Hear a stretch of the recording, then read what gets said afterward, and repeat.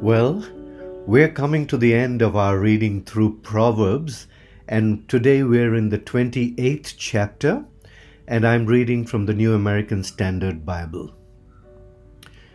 The wicked flee when no one is pursuing, but the righteous are bold as a lion. Due to a wrongdoing of a land, its leaders are many, but by a person of understanding and knowledge, so it endures. A poor man who oppresses the helpless is like a driving rain which leaves no food. Those who abandon the law praise the wicked, but those who keep the law strive against them. Evil people do not understand justice, but those who seek the Lord understand everything.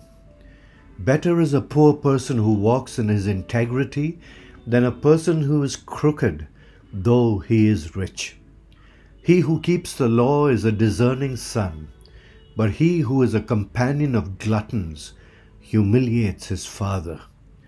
One who increases his wealth by interest of any kind collects it for one who is gracious to the poor. One who turns his ear away from listening to the law, even his prayer is an abomination. One who leads the upright astray in an evil way will himself fall into his own pit, but the blameless will inherit good.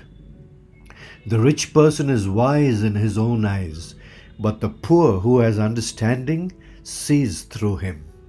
When the righteous triumph, there is great glory, but when the wicked rise, people hide themselves. One who conceals his wrongdoings will not prosper, but one who confesses and abandons them will find compassion. How blessed is the person who fears always, but one who hardens his heart will fall into disaster. Like a roaring lion and a rushing bear is a wicked ruler over a poor people. A leader who is a great oppressor lacks understanding, but a person who hates unjust gain will prolong his days. A person who is burdened with the guilt of human blood will be a fugitive until death. No one is to support him. One who walks blamelessly will receive help, but one who is crooked will fall all at once. One who works his land will have plenty of food, but one who follows empty pursuits will have plenty of poverty. A faithful person will abound with blessings, but one who hurries to be rich will not go unpunished. To show partiality is not good, because for a piece of bread a man will do wrong. A person with an evil eye hurries after wealth and does not know that poverty will come upon him. One who rebukes a person will afterward find more favor than one who flatters with the tongue. He who robs his father or his mother and says, "There is no wrong done," is the companion of a person who destroys. An arrogant person stirs up strife, but one who trusts in the Lord will prosper. One who trusts in his own heart is a fool, but one who walks wisely will flee to safety. One who gives to the poor will never lack anything, but one who shuts his eyes will have many curses.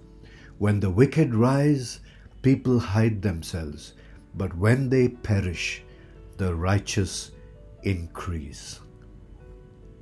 Heavenly Father, we thank you once again for raising up within us, Lord, a desire to align with your holy will in accordance with these beautiful, wise sayings that you have given us in your word.